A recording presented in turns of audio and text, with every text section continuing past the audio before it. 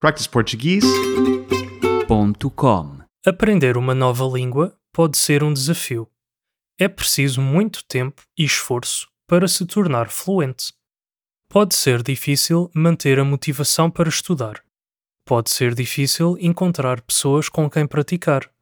E pode ser difícil entender as regras gramaticais, especialmente se a sua língua materna for muito diferente do português.